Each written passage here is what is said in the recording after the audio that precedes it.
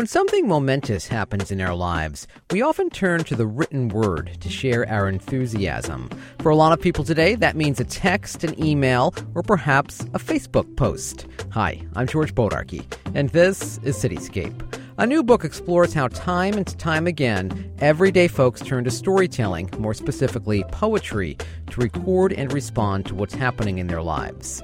The book is called The Poetry of Everyday Life, Storytelling and the Art of Awareness. The author is folklorist, writer, and cultural activist Steve Zeitlin. Steve is the founding director of the nonprofit cultural center City Lore in Manhattan. Steve, hello. How are you? Very good, thank you. So you are a folklorist. What specifically does a folklorist do? Well, the easiest way to put it is that a folklorist is on this planet to ensure that great art of all kinds does not slip through the cracks of other disciplines. So we're there to, whenever there are art forms that are under-recognized, forgotten about, marginalized, or overlooked, we're there to try to document them, draw attention to them, and shine a spotlight on them so that people can get a full sense of the richness of everyday life.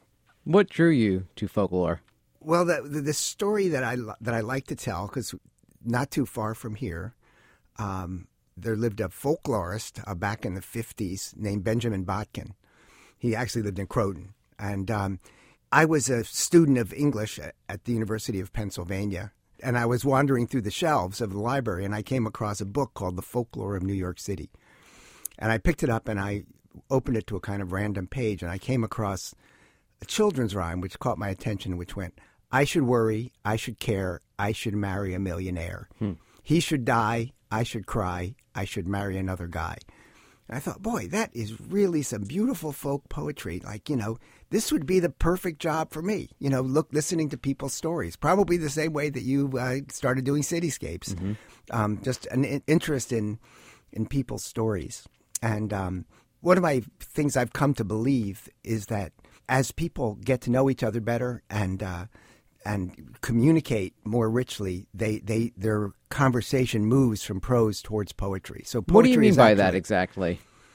How so? Well, because I think, we, in my family, just going back to when I was a little kid, I was very aware that we had all these wonderful expressions that came from different things. Like one day my brother was passing out chiclets, and instead of taking 2, I took 5, and he said, well, why don't you just jump off the 15th-story window for a breeze on a hot day? And I thought, that would be every time I was overdoing anything from drinking to drugs or anything like that, it was always, why don't you just jump off the 15th-story window for a breeze on a hot day? And I just realized that there's something kind of magical in that, and magical in the way people use allusions, and you don't have to tell the whole story. You can just tell the punchline. You just know each other so well. Even in the way you greet each other, because I understand you greet your brothers as Yo Sire. Yeah, exactly. To this day, I greet him as Yo Sire. Somebody once asked him why, and he said respect. And my kids refer to each other as swine dog, so not respect. No. No respect. No respect. So, and there's a beautiful, one of my favorite things in the book is a story by Virginia Randall. And she talks about losing her husband. When her husband died, there were all these expressions that she didn't have anybody to share anymore. And she actually ends the story by saying, I'm the last speaker of us now. And that was always very moving to me. How do you define poetry? Well, that's a good question, because this book really is a combination of a folklorist's view of the world and a poet's view of the world. When I say poets, I'm not talking about recognition as a poet, but writing poetry. And I kind of feel like, just as I talked about in terms of people's conversation being layered, when things are beautifully patterned, we speak of them as being poetry. We speak of poetry in motion. We speak of a swish, of a beautiful basketball shot as being poetry. So I'm really talking about the poetics of life. What's poetic about it? And I am very much of a word person. Some people might see it differently. They might talk about it in other terms. But for me, human beings are homo poeticus. That's sort of the way I see the world and the way I experience the world. So I try to write about that in lots of different ways in which I've encountered it. You have a chapter in the book called Poetry in Play. You talk about racquetball. I talk about ping pong. Yeah, ping pong. I talk about ping pong. And I also talk about all sports. I mean, just you take about things like, how does a baseball player know that he's hit a home run the second the ball hits the bat? And in ping pong, we're the racket switch from a hard racket to a foam racket, and so there's all these spins, and if you spin the ball one way and then you loop it the other way, the spin quadruples, and there gets to be a back and forth that is a kind of dialogue between the two players. And there's also the sense, it's sort of a kinesthetic look at poetry, the way it feels in your body. There's even a sense that you kind of go into a trance when you're in a sport. You're talking. We talk about flow, where time loses all perspective. You're just in the moment. You're just in the game. And I try to look at that as part of the poetics of life. And I see it in, Clyde Fraser's, moving and grooving, shaking and baking. He came to City Lore to talk about the poetry of basketball. And he went through all of his rhymes, shaking and baking and all the different, splendor on the glass, all the wonderful phrases he uses. And somebody raised their hand and said, well, have you actually ever written a poem? And he said no. So part of what I do in the book is try to show that there's an element of life that is about finding meaning in very personal things. Mm-hmm. And we can turn to that and find solace in that and find meaning in it, because that's really where the meaning of our lives are. You say in the introduction of your book that we write to order the mess. Yes. So the world as it exists, if you just wrote down everything that happened, would be a gigantic laundry list. And it's up to us to order that and make a poem out of it. Make a poem out of that laundry list of everything that's happened. Try to show what's more important and what's more heartfelt. And what I kind of feel like when you're telling a story or listening to a story, you're talking about a plot that's unfolding linearly.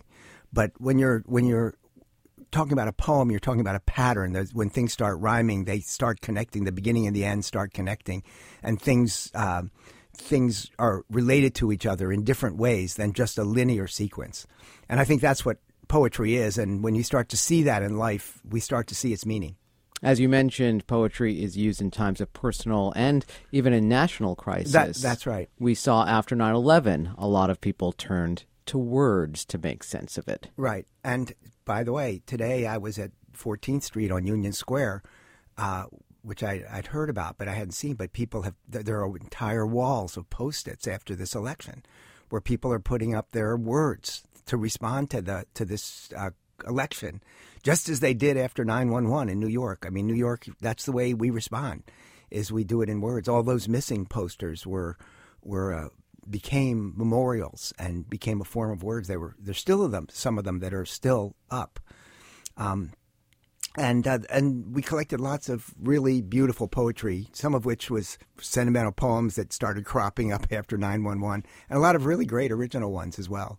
You also talk about how people turned to poetry to deal with AIDS during the height of that epidemic.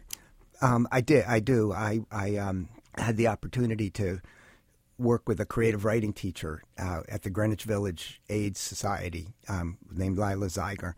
And I got to interview some of the people who were really dying of AIDS, and they since did die of AIDS, and how they looked at their life was so dramatic, so incredibly intense. And, talking about things that came to them, knowing that they would not get a chance to be very old. And I thought that the way in which they used words was a remarkable way of trying to make meaning from their lives. One of the things Lila did at the center was she had a prom, and everybody wrote, what they want to be when they grow up. They did exactly like a high school yearbook, what all their dreams were, and they all dressed up as characters, and somehow in that found meaning. Most likely to. They had, each one was the most likely to, and then when a lot of them died, they used those as their memorials as well.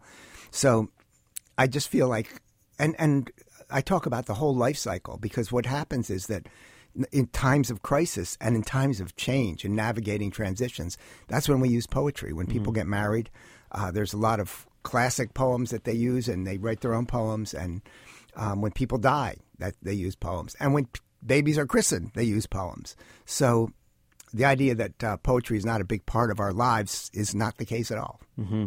You also talk about poetry in relation to sex, and you say that to leave sex out of a book like this would simply invite an elephant into the room. Right. It's controversial because, of course, this book is published by Cornell University Press, and some of the readers suggested that the chapter on sex had no place there. So I kind of wanted it to be there because I didn't want the namby-pambiness of life to just to go unanswered, And I talk about a lot of the ways that people describe sex in different ways, and the way in which they use language, and that way in which they try to find a form of communication across the sexes, which is people are so different from each other, and they have to find a way to communicate about topics that nobody tells them how to do. And it's like each couple has to establish their own language. And it may be a language just of intonations, but it's part of a kind of creativity of the way we live and the way we still try to find meaning in things. Even sexting, you say, is a form of storytelling. Beginning with, what are you wearing? I say that, I don't know, maybe that was going a little far. But I feel like, we're often caught up where there's a lot of cliches, but some people are funny and humorous with the cliches, and some people aren't. And so there's a creativity that's involved even in how we use the cliches. And I appreciate you reading the book so carefully there. You also say that childhood has its own poetry, that the young play with newfound words that often address their common concerns. Yeah. What is an example of that? Well, my daughter, this goes back because City Lore also did a film on girls' hand clapping games, but this one goes back to my daughter, which is just so marvelous. Eeny, meeny, Cicilline, bop, Cellini, achi, cachi, Liberace, I hate boys. Saw you with your boyfriend, how'd you know? Looked out the window, nosy. Ate a box of candy, greedy. Didn't flush the toilet, nasty. Jumped out the window. Now I know you're really crazy, eeny, meeny, Cicilline. I mean, think of all the wordplay that's involved in that. And nobody knows who wrote it. It's just been passed down on playgrounds. And you still hear it, even today, with kids between certain ages who are left to their own devices on the playground. Poetry isn't just important to you, it's important to your family. It's a big part of your family life. You talk about how you all get together on a porch in South Carolina and you read poetry together. Well, my wife's dad is 99 years old, and he's always been a great lover of poetry. And he has this book of poems called The 101 Favorite Poems, I think came out in 1929. He still carries it around. And one night we decided, well, let's just have a night and he will go out and we'll read poems. And then he suggested that we do it every week. And then it became a tradition in South Carolina to do that. And of course it's done partly for him. And people always sing Loch Lomond at the end of it. And it's actually a fantastic tradition. I recommend it to every family. It's so easy. And remarkably, the kids come out and they have Shel Silverstein poems that they read. And sometimes the poems are famous, Shelley and Keats and Byron and William Butler Yeats and T.S. Eliot. And sometimes people will read something that they themselves wrote. How much more intimately would you say you get to know your family members through that process, through the poetry? Well, one of the things I talk about in the book is that the poems that everybody reads really have something to do with them. The ones that they select are really part of them. Like Amanda's dad, 99 years old, he always reads Shelley's The Cloud, and his point in it is that the hydrologic cycle is captured so well, because the water evaporates, but it never vanishes in that poem. And so he's always interested in how you can learn so much about the weather from reading Shelley's poem. And this is very characteristic of him. Other poems are read because they're in honor of Amanda's mother, who once danced Minnie the Moocher on a table, and therefore there's a poem, My Grandmother Danced, and so her sister always reads that poem in honor of her now deceased mother. So it's a way of sharing people's favorite poems, and it's also a way of sharing their own personalities with each other by what they choose. What's your favorite poem? Maybe Under Ben Bobin by William Butler Yeats. I have great respect. I think one of the things about the book is that it takes a very broad look at poetry, and Piri Thomas had a film that he made called Every Child a Poet, and it looks at it that way. It's not to say that you don't admire great poems. I do, and we read them, and they get an enormous amount out of them. At the same time, I've taught writing classes, and I feel like one of my favorite pieces is called I Am From, and it just people each line beginning with the line I am from, and it comes from a poem by George Ella Lyon, who did something like that. That was an exercise for your students. It was. But you get, Alicia Vasquez, I am from ducking bullets by the bedroom window with Mom in 1974 in Crown Heights, Brooklyn. I'm from controlling the flow of fire hydrant water through a can of Chef Boyardee while dreaming of swimming in a real pool one day. I am from waiting for Mr. Softy's beautiful symphony. I am from listening to Cuban beats and salsa picante rhythms on a transistor radio while camping out on someone else's car. You just get such a feeling for Alicia from those very simple lines. Or from I am from a bar or bat mitzvah every weekend, and that awful naked feeling of chilly pantyhose at 13. Inexpert makeup, braces for years and years before I was pretty. Or Tracy Lynn John Howell, a student from Tobago. I am debake and saltfish, crab and dumpling, callaloo and pong plantain, coconut jelly, mango chutney, and tamarind balls, all sold when the island have boat racing. Or from a high school student that I taught, I am from technology as a microprocessor, as a gateway to life. So you just get so many different, you realize that in the details of people's lives, so much of their essence, their soul comes out in it. And that's one of the reasons I want to combine folklore, which oftentimes looks at shared culture, with people's personal folklore. And the I Am From poems is very much people's personal mythology, people's personal folklore. I was going to ask your advice for how do you find your voice, and I guess that's a great way to find your voice. Just answer that question, I am from. Yeah.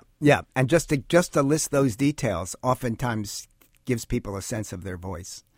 That's one of the projects that I talk about in the book.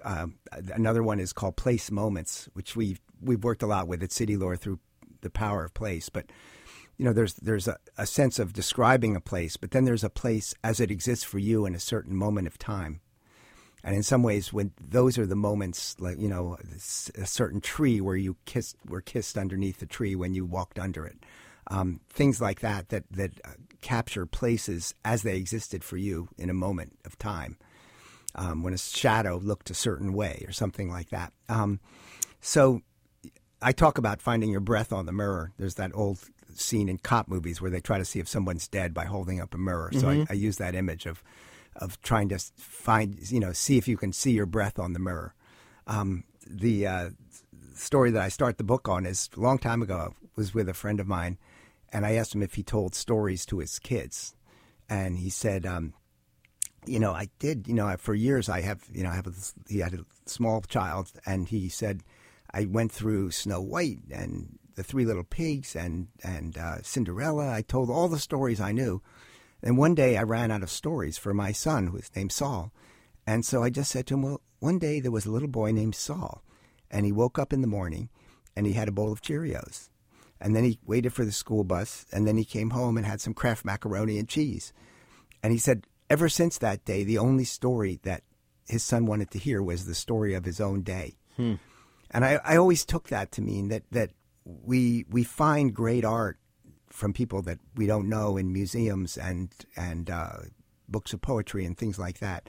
But we need to find the poetry in our own lives as well. And because it's our own story that we need to understand, and we need to, use to give meaning to our own lives and understand, hey, this is my story. And it's not going to change because Donald Trump became president, for instance. It's 'cause, it's something that you have to look for and find and believe in. How did you come to the realization that building a wall, speaking of Donald Trump, building a wall is like constructing a poem? My wife had done a project on stonemasons in Westchester County, and I really am amazed at the ability of people to build dry stone walls where you just stack stones and you stack them so ingeniously that you build a wall that doesn't fall of its own weight. So I decided I was going to build a dry stone wall.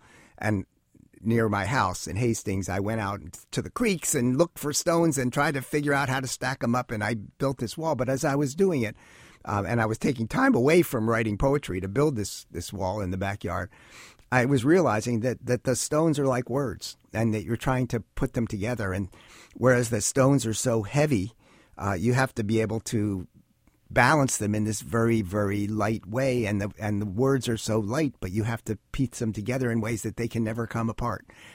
So I started to realize that there was a kind of metaphor there, and that building the wall was a kind of lesson in poetry. And, I end the book, how else to get blood from a stone? We're trying to get meaning out of lives that are not always easy to see what they mean and why you're here. You want to try to find that way of looking at it in a way that holds up, that's like a stone wall, that it's not going to crumble of its own weight, and that you put together in your own way, and that you can take some satisfaction in. And we need that. We need that as we go through our daily lives, and we need it to transcend some of the way in which life treats us sometimes. How frequently are you writing poetry? I pretty much write poetry every day. I just find it's just a great way to start the day. And I see it as looking in a mirror, not to comb my hair or brush my teeth, but to kind of remind myself of who I am and what speaks to me, and then I can try to start the day and deal with all the things that I have to deal with that really don't seem very much like me, but I've got to deal with them. The book introduces readers to the many eccentric and visionary characters that you've met throughout your career as a folklorist, including one of my personal favorites. She's been on the show before, Annie Lanzilotto. Yeah. A great, great character here in New York City. What did someone like? First of all, why don't you explain who Annie is and what you've learned from her? Okay. Well, Annie is a dear friend of mine, too, and she's a performance artist. She's a classic New York City performance artist. And she grew up in the Bronx, and she moved away from the Bronx when she was 12 years old, but she still retains her Bronx accent fiercely. And she loved playing with the boys. She was the ultimate tomboy. And I call her the queen of the Spalding, because she loved the Spalding ball, and she slept with the Spalding ball. She would wash it. She would go to bed with it, wake up in the morning with it. And she tells a story that she went to Coney. She was going to college. She was the first girl in her family to go to college. She was going to Brown. She was out in Coney Island, had this wonderful experience with her girlfriend, and she decided to give her mother a painting for a going away present when she went away to college. And so a boardwalk painter painted her painting, and she gave it to her mother. And when her mother looked at the painting, she saw a small little curve drawn on her neck, like the curve of a Spalding. And she said, "What's that?" And that was what diagnosed her with cancer for the first time. And she went to Brown, where she was in a group of terminally ill kids, and she was the only survivor of that. And in her many years of dealing with all kinds of different illnesses relating to that, the Spalding was this metaphor for her. And she's done all of these performance shows using the Spalding, and going back to this wonderful line when her mother said, "Are you made of rubber?" And she said, "Yes, Mom, I'm made of rubber." And it just goes to show how that image could be so powerful in helping somebody survive so many really difficult traumas. So she captures a lot of what to me is so wonderful about New York, and so wonderful about the people you get to meet. Really, if you're a folklorist, an official one or not, if you take the time to really talk to people. You make it clear in the book, no doubt, that you've learned a lot of things from a lot of people. And another gentleman, Captain Kellum, a skipper captain from the eastern shore of Maryland, you say that he taught you that there is no such thing as an indispensable man. Well, one of the things that we also talk about is that there's a tradition of poetry recitations that has sort of died out. But people used to recite poems the way you would sing songs, the way you would have singer-songwriters. In the WFUV of yesteryear, people would have been reciting poems as well, and Robert Service poems are one of them. And this one I actually spoke to. It's a woman named Saxon White Kessinger, but Captain Kellum recited this fantastic poem that I always remembered. That goes, "You take a bucket and fill it with water, put your hand in it up to the wrist, pull it out, and the hole that's remaining is a measure of how you'll be missed. You can splash all you wish when you enter. You may stir up the water galore, but stop and you'll find that in no time it looks quite the same as before. The moral of this quaint example is just do the best you can. Be proud of yourself, but remember, there's no indispensable man."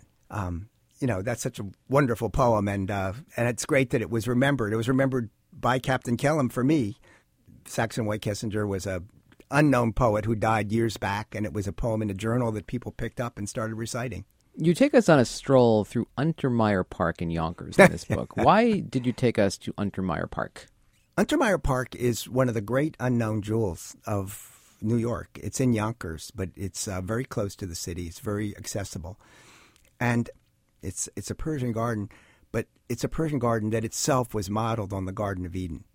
So you actually go there and you see the tree of knowledge and the tree of life, and you see the 4 rivers that ran through Eden, all represented, and many different mythological themes that are talked about in the way in which that garden is created. It's really marvelous, and definitely worth a trip.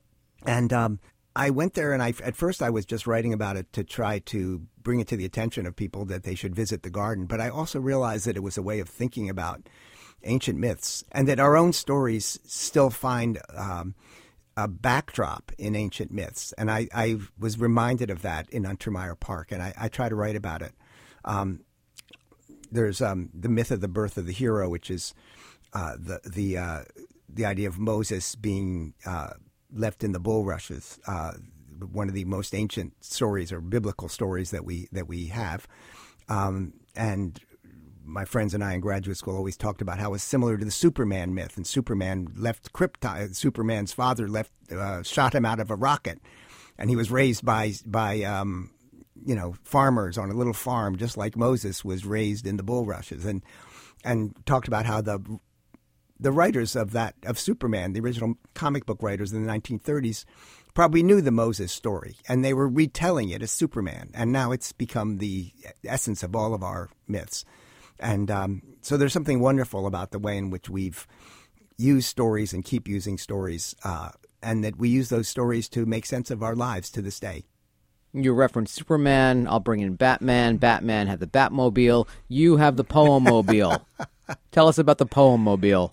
The Poemmobile is a crazy 1988 Chevy step van, totally painted and bedecked with poems, that we use to project poems onto walls and buildings in tandem with live readings and performances.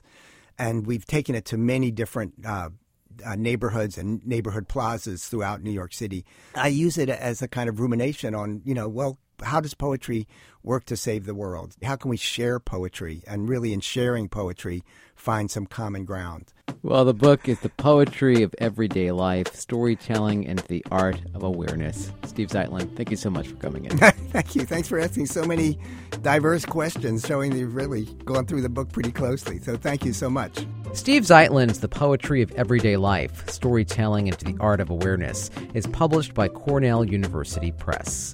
And that's it for this week's Cityscape. My thanks to producer Zach Salas. I'm George Bodarky. Thanks so much for listening. It's WFUV and WFUV HD, New York. Listener-supported public media from Fordham, the Jesuit University of New York. Music discovery starts here.